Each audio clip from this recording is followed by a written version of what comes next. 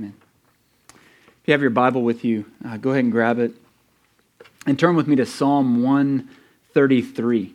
That's where we're going to be picking it up today as we continue in worship. We're in Psalm 133. It's part of a group of psalms there that began. The group begins there in 120, Psalm 120, and it goes through Psalm 134. These are what they call the songs of ascents, and so these were the pilgrim songs that would have been sung by the people of God as they were making their way. It was always up to Jerusalem for any of the feasts or festivals. And so historically, that's the context. All right, Psalm 133 is basically part of their road trip playlist back in the day. And so what I'd ask you to do now is to just stand with me, if you will. If you're willing and able, stand with me and let's set our hearts to join. Here's what we're doing. We're joining in an ancient song here together this morning. This is Psalm 133. Behold, how good and pleasant it is when brothers dwell in unity. It is like the precious oil on the head, running down on the beard of Aaron, running down on the collar of his robes. It is like the dew of Hermon, which falls on the mountains of Zion. For there the Lord has commanded the blessing, life forevermore. It's the word of the Lord. Let's pray together.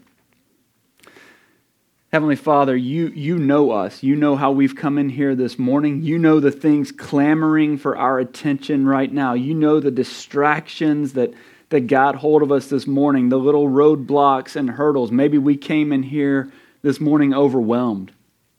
Maybe we stayed up too late and came in here tired. Maybe we're frustrated. Maybe we don't feel great. Maybe we're in a season where we feel like we're doing more hiding than we are living. Lord, you know that. You know us. And so wherever it is that we came from here this morning, would you meet us in that with your word? Would you speak to us so that we might hear you over all the noise, over all the distractions, over all the grief, over all the anxiety? Would you give us ears to hear the voice of our God and King this morning? Lord, we need that. It's in Jesus' name we pray. Amen. You may be seated. All right, so this is a lame introduction, but it's the best I've got. I love the word behold. I love the word behold. Over the last few years, and I would say this, as you all have been very, very patient with me in this role as a preacher of the gospel, and as we have had the privilege together of walking through various books of the Bible, behold is a word that we have heard over and over again. It's a word that shows up just in the Old Testament, from Genesis to Malachi. The word behold shows up over 1,000 times. And so what it does, behold, becomes this sort of theme for us in the Bible. Anything that's said that many times becomes thematic, and it leaves us with this constant pattern of God telling his people to look. That's what he does. All throughout the Bible, it's this constant stop and look. He's telling his people to see. And behold is behold is a weighted word. Right? It's a word that carries depth. It's a word that has meaning and passion. I tried it at lunch with some of my favorite people just this past week. I was like, I'm just going to work behold into this conversation, and it didn't go well. All right, I just want to level that. I love the word, but nobody uses it. Nobody says behold. We don't use it. So I tried it, and so the person was coming out with the tray of food. We had ordered it was just the most random meals we had ordered at this place. And he comes walking to the table, the tray of food, and I go, behold! And they looked at me like I was an absolute moron. I felt stupid. And so I did what any pastor would do in that situation. I was like, let's pray. And so we just said the blessing and tried to move past the awkwardness of that moment. I tried it 3 other times through the course of lunch, and never once was it embraced. Not at all. I ended that meal feeling pretty low. Anyway, here's the thing.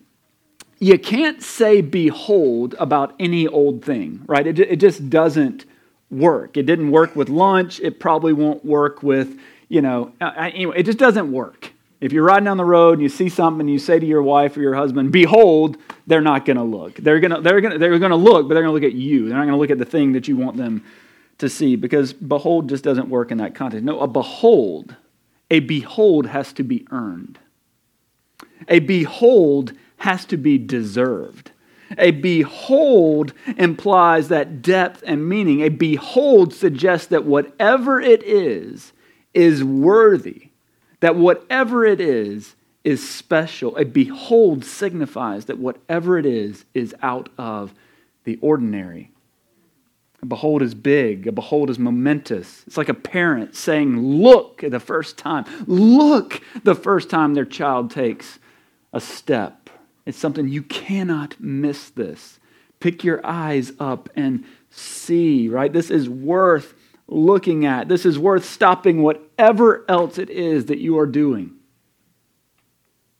Behold, look, see. That's how this psalm starts. That's how Psalm 133 starts. It's this call for us, for you and me today to see, here it is, for us to see how the unity of God's people, how the coming together of this people, we don't have to look outside of here for right now. When we say the church, we're talking about far more than who is in this room right now. We are talking about all of God's people across all of space and time, all together. That's the church. But we don't have to look beyond right here for us to see this supernatural bond that God brings between people of divergent cultures, of different races, of disparate classes of people, right? How it speaks to the glory of. This is what y'all do for one another. Sitting here right now, it speaks to the glory of our redemptive King. It's this song that tells how the ordinary unity of God's people is a witness to the extraordinary grace of God in their lives.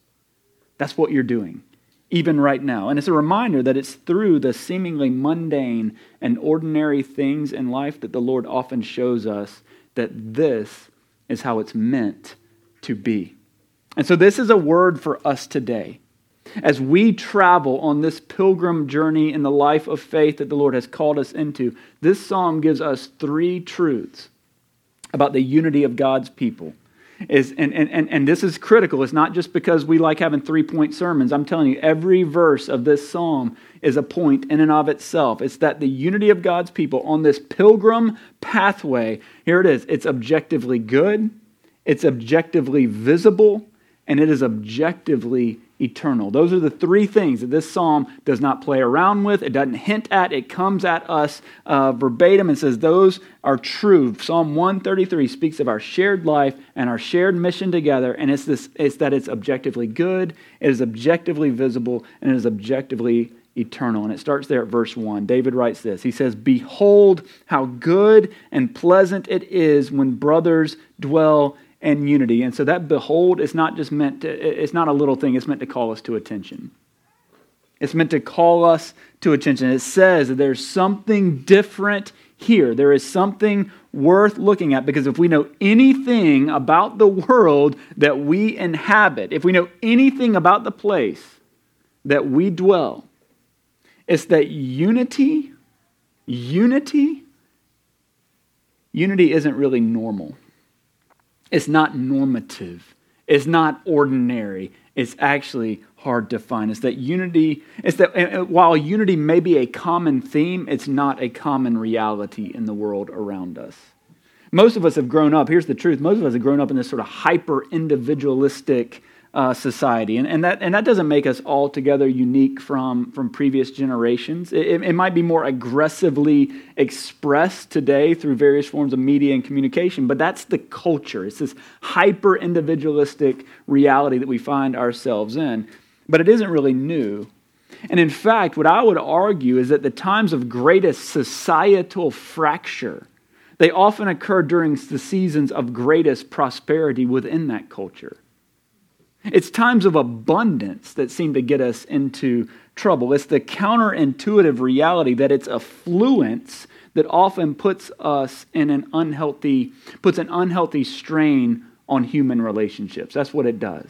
It's when we're at our height that things seem to fall apart. That's what we see in Genesis 13. I'll give you an example. We see it in Genesis 13. That's where, if you don't know that, in Genesis 12, that's where God calls Abram. He's going to become Abraham. In Genesis 12, God calls Abram out of a people. He says, I'm going to make of you a nation, as many as the stars in the sky, as many as the grains of sand by the sea. And in Genesis 13, what's happening there is Abram and Lot. This is a family member of his named Lot. That's an unfortunate name. His name is Lot, okay? And they're experiencing this rapid increase. Here's what it's hard to even explain, but they're just experiencing this rapid increase in their material possessions. The story there is that they are both flourishing in such a way. And what it says in Genesis 13, it says that as they increased, they had flocks and herds and tents. Those are the three things. And that doesn't sound like great for us, but flocks and herds, that was your sustenance. That was how you paid for stuff. And so if you have many flocks and herds, you were wealthy. And they have many tents, meaning they have a lot of people. So their family is expanding too. As they have all of this stuff. And then what it says is that that they had so much of this, flocks and herds and tents, so that the land could no longer support both of them dwelling together, for their possessions were so great that they could not dwell together. And the tendency that we have, many of us, is to read that as a blessing. That they had so much stuff that there wasn't even enough room for them to be near each other. That Abram had so much stuff over here and Lot had so much stuff over here that it kept getting in the way. And so they had to scatter apart. This must mean that they are being blessed. They're both flourishing in such a way that they can't dwell together. That must mean that things are going well. It means growth. It means profit. It means all the stuff we want to talk about as blessing. It means wealth and riches and affluence. But the Bible points it out as a problem. And I think this has been missed in a lot of our readings of Genesis 13, because the problem is that the affluence led to a fractured relationship. The riches led to a broken relationship. And now, unlike the design that God had for his people, for his own possession, the people of God look just like the nations of the world around them. This same thing can happen. This same thing can happen if we aren't careful. It can happen in the church. Just last week, we had the privilege of welcoming new members into the body here. It was a sweet time, and we thank the Lord for that. We thank the Lord for his working in and around and through his people and for sustaining his church. And when we welcome 24 total new members, we reference 1 Corinthians 12. Because in 1 Corinthians 12, what Paul's doing there is he's describing the church. He's kind of giving us, this is what it looks like to be the church. And here's what it says there. It says, "For just as the body is one and has many members, and all the members of the body, though many, are one body, so it is with Christ. For in one Spirit we were all baptized into one body, Jews or Greeks, slaves or free, and all were made to drink of one Spirit. For the body does not consist of one member, but of many." Paul's going, this is God's design for his people, right? He's going, this is how it's meant to be. One body made up of many members, right? We got hands, we got feet, we got toenails. I tell you all the time, sometimes I feel like a pinky toenail in the body of Christ, right? That's how I feel about myself a lot of times. Everyone is there. God's going, this is what it's supposed to look like. Everyone is useful. Everyone is meaningful. We could say it like this. In God's design for his people, in his place, under his rule, everyone is necessary. Every single one. And so if there's disunity, if there's animosity in the body, that's God's illustration for us. He uses the body illustration for us, right? That's like a virus. It's like cancer. We'd say if you go to the doctor and you are discovered to have cancer, we would say that we are sick. I heard one author say this, that if a church is marked by disunity, animosity, or infighting, it is just as ill or cancerous. And so God's vision for his people, his vision for us as an alternative society is a vision of unity. I love how Eugene Peterson paraphrases verse 1. He says, how wonderful, how beautiful when brothers and sisters get along. I mean, isn't that just so? That's anybody with roommates is like, amen, right? And, all the college students are like, yeah, you didn't tell me about this before I got here. Yeah, this is just how good, how wonderful, how beautiful when brothers and sisters get along. And like all the parents should have amened, right? I mean, I don't know what's wrong with y'all. What does it take? How good and pleasant it is when brothers dwell in unity. See, that's the song. That is a song we want to hear. There's a harmony to it. That's the idea of pleasant. It's harmonious. And when you hear it, right, when you hear a pleasant song, it's refreshing. That's why our musicians come and rehearse our songs of praise. It's to bring harmony so that we can join in that song. It's to bring a song that we want to join in and sing. That same word for pleasant, it's sometimes translated in the Old Testament as sweet. It's the same word that's translated other times as delightful. It brings joy to see brothers dwelling in unity. It brings joy to us when we hear of a community group living life together, walking through hard times together. It brings joy to us to hear of a student reaching out to another student and say, can I give you a ride to worship this week? It brings joy to see people pursuing one another in the good times and in the bad things. This is a beautiful picture that God has given us. It brings comfort because here's what it does. God does this. He gives us this gift. It reminds us of how things are meant to be. You see, the goodness of God's design, fractured by the fall, broken by sin, right? Even in that, we get a taste of it when we see a glimpse of true unity in God's people. That's what David's getting at. It's that unity gives us a hint of Genesis 1 and 2. It's like a rumor. Unity becomes this rumor to us of the pre-fall reality where God said the same word, where God pronounced the same benediction over all creation, seeing everything that he made, and behold, God says, look, it was very good. This is what we're meant to be. Instead of pointing fingers to accuse, we're stretching out our arms to help. Instead of raising our voices to slander, we're lifting our voices to encourage.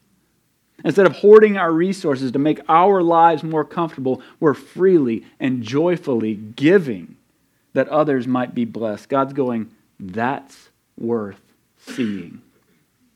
That's worthy of your time. That's worthy of your energy. That's worthy of your effort. That's worthy of your resources because that's beautiful.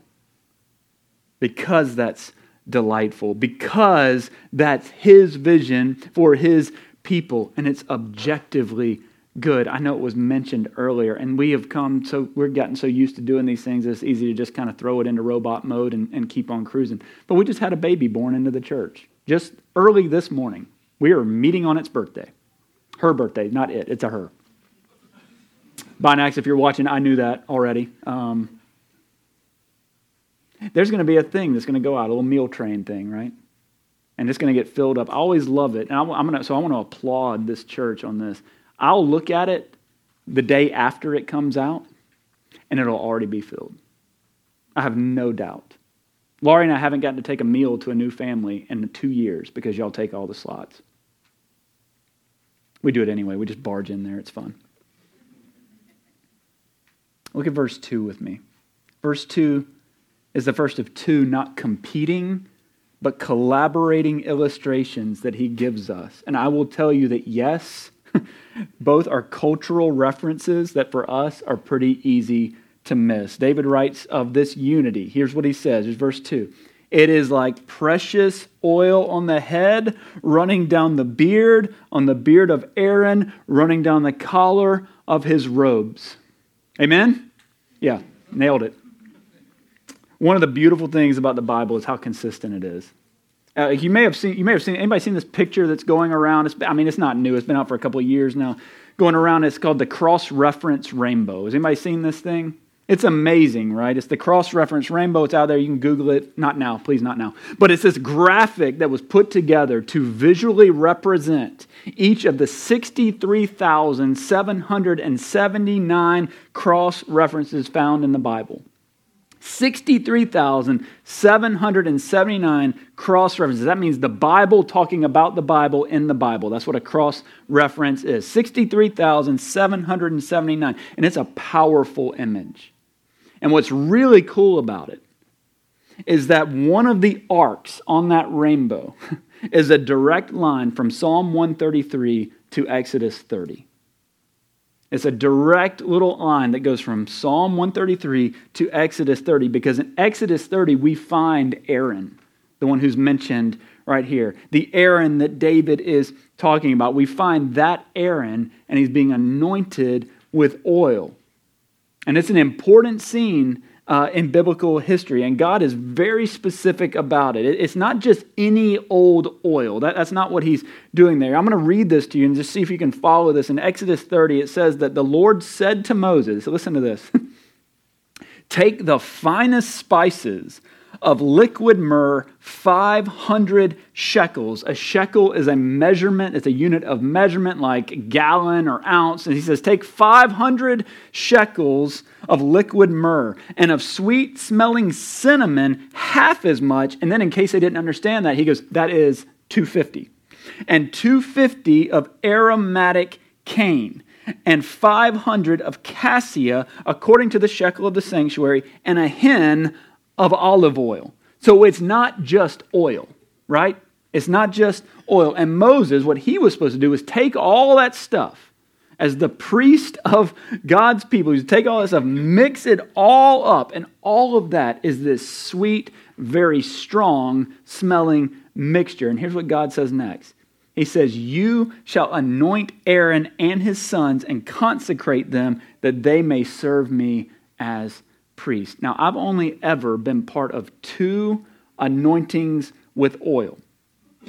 Both were men experiencing sort of chronic illnesses, and so in keeping with James 5, they came to the church. They asked us to lay hands on him and pray for them, called on the elders of church, is what it says. Let them pray over him, anointing him with oil in the name of the Lord. And I'll never forget that first time we did that. Just being honest, I thought it was so weird. I'd never seen it done. I'd never participated in it.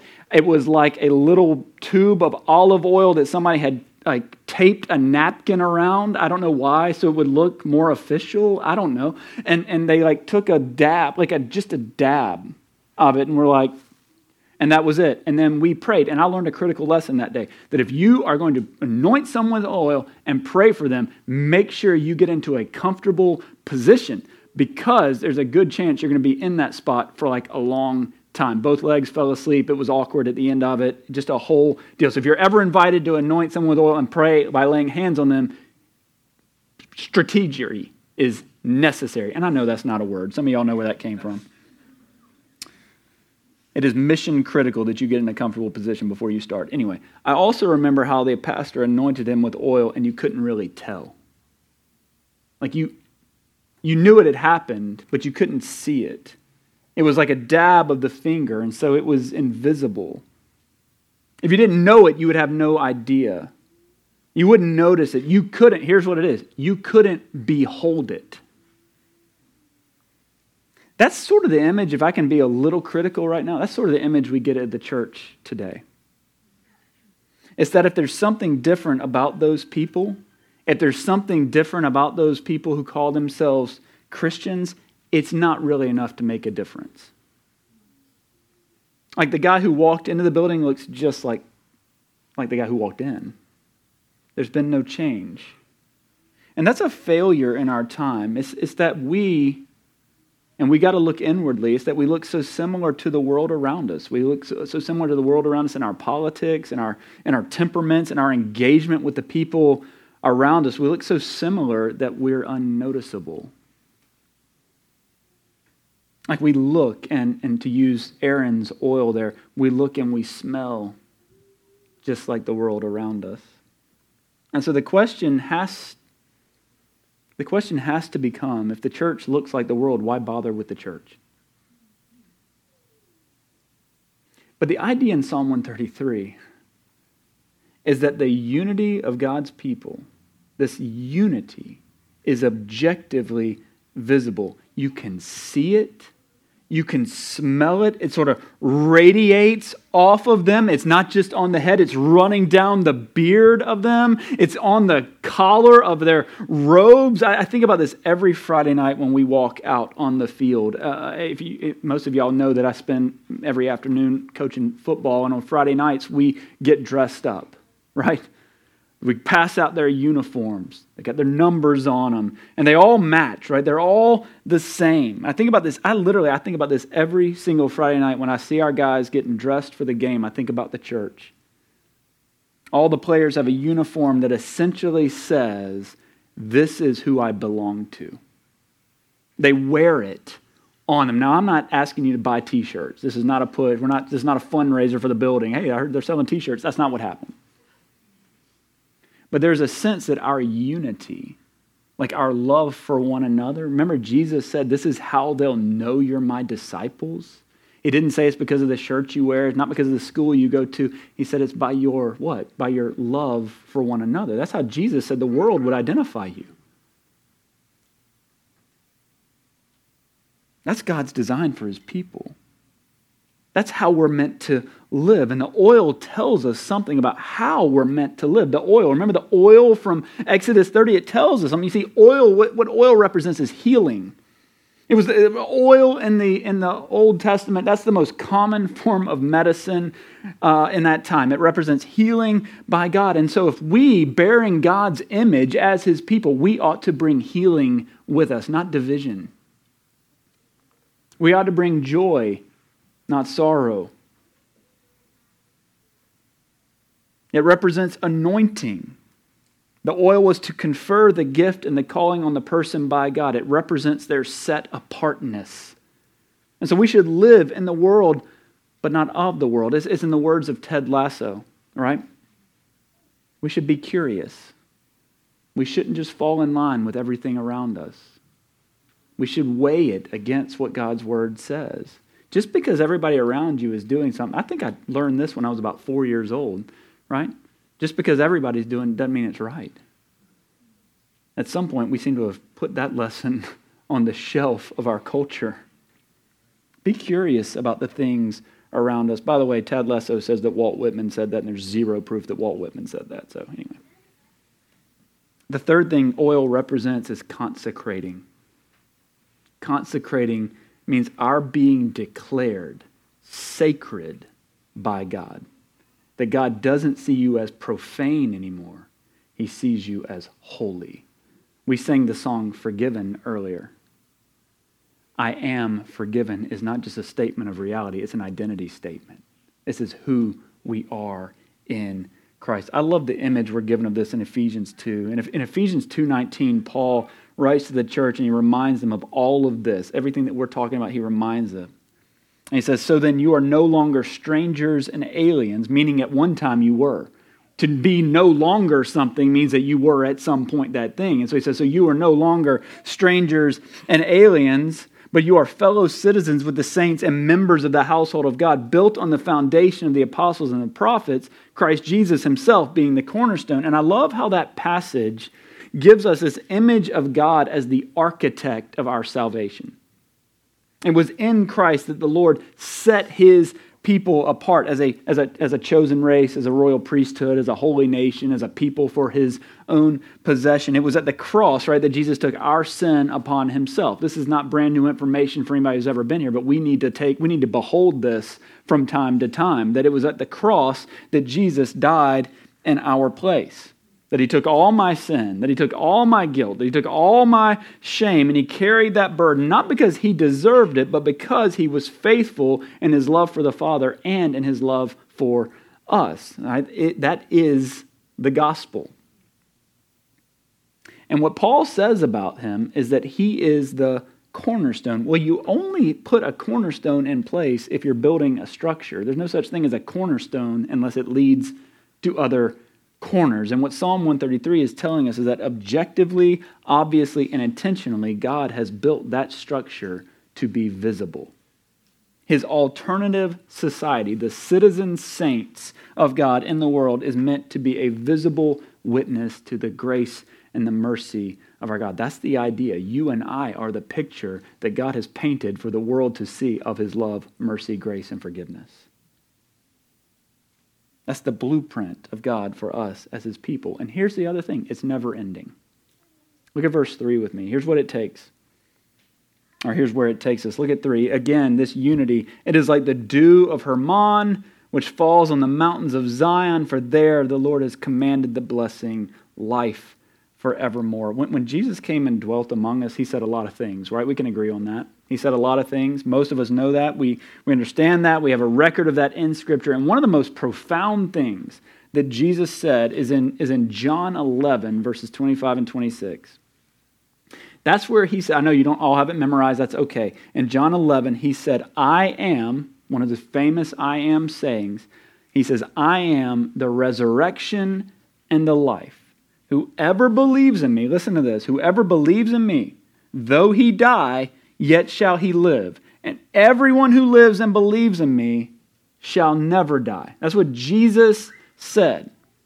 Now, he was saying that to a friend of his. We are eavesdroppers on that conversation, saying that to a friend of his, to a woman named Martha. And Martha's brother had just passed away. Martha's brother had just been buried, and they were mourning him. And it's to her that Jesus comes and says, I am the resurrection and the life. Whoever believes in me, though he die, yet shall he live. And then he asked her this question. He says, do you believe this?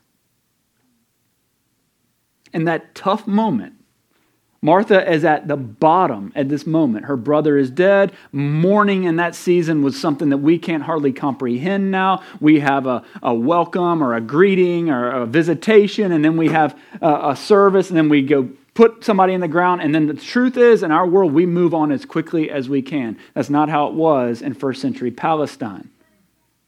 There were seasons of mourning. Martha is entertaining guests. She is at her lowest. She is mourning at rock bottom. And Jesus says, I'm the resurrection and the life. Whoever believes in me, though he die, yet he shall live. And then he questions her and says, do you believe this?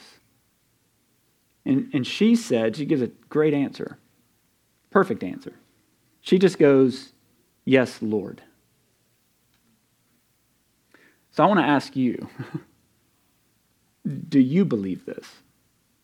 Do you believe that the life that Jesus offers to you by grace alone, through faith alone, in Christ alone, do you believe that it is eternal?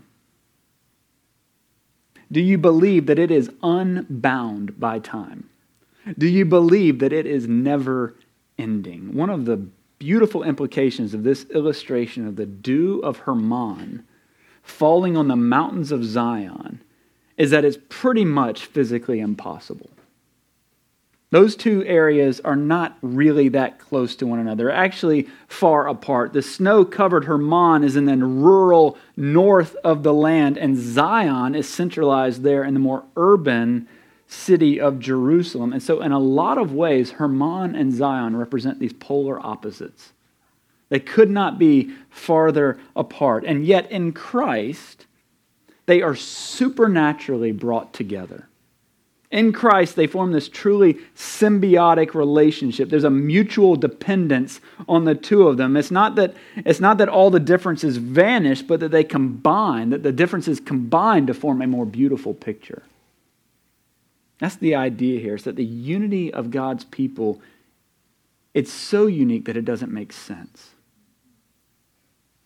Apart from some supernatural work of the Spirit, it doesn't make sense. But as we live into the life that we're called into that objectively eternal reality that, by the way, doesn't begin down the road, but has already begun for us in Christ, the trappings of this life, they begin to lose their grip on us. The temporal falls away at the sight of the eternal.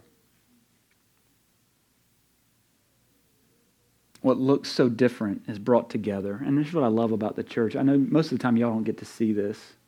One of the greatest blessings that I get is every week I get to stand up here and see the mosaic that God paints of all these different stories, all these different backgrounds, all these different struggles, all these different victories, all these different moments of of success and all the moments of failure, all the fears and all the doubts, all the surety and all the hope. I get to see all of that in you. I am the most spoiled man that you know because I get to see a visual representation of what God's talking about here in Psalm 133. Our worry and anxiety are leveled against the promise of eternal peace and rest. As you and I get to look forward together to something greater. That's what the songs of ascents do for us today. They remind us, at their core, they remind us that there is something greater. They point us to something higher. And so just like the pilgrims, here, play with me for one more minute. Just like the pilgrims would ascend that hill to Jerusalem for their festivals, our pilgrim lives are ascending the hill of faith and hope and love together, recognizing what our God has said, that if anyone is in Christ, he is a new creation. Not he will be a new creation, right? He is a new creation. Not he might be, not he could be. He is now a new creation. You remember what it says next? If anyone is in Christ, he is a new creation. The old is passed away, remember? What's the next word? Behold. Behold, the new has come. See it, man. Behold it. Open your eyes. See one another. Dwell with one another. Behold how good and pleasant it is when brothers dwell in unity. That's the song, man. That is the harmony that God has written for us. May we, right, walking in the living hope of Christ, man, my prayer is that this church would be the song of redemption that God uses to call new sons and daughters, new creation sons and daughters to himself.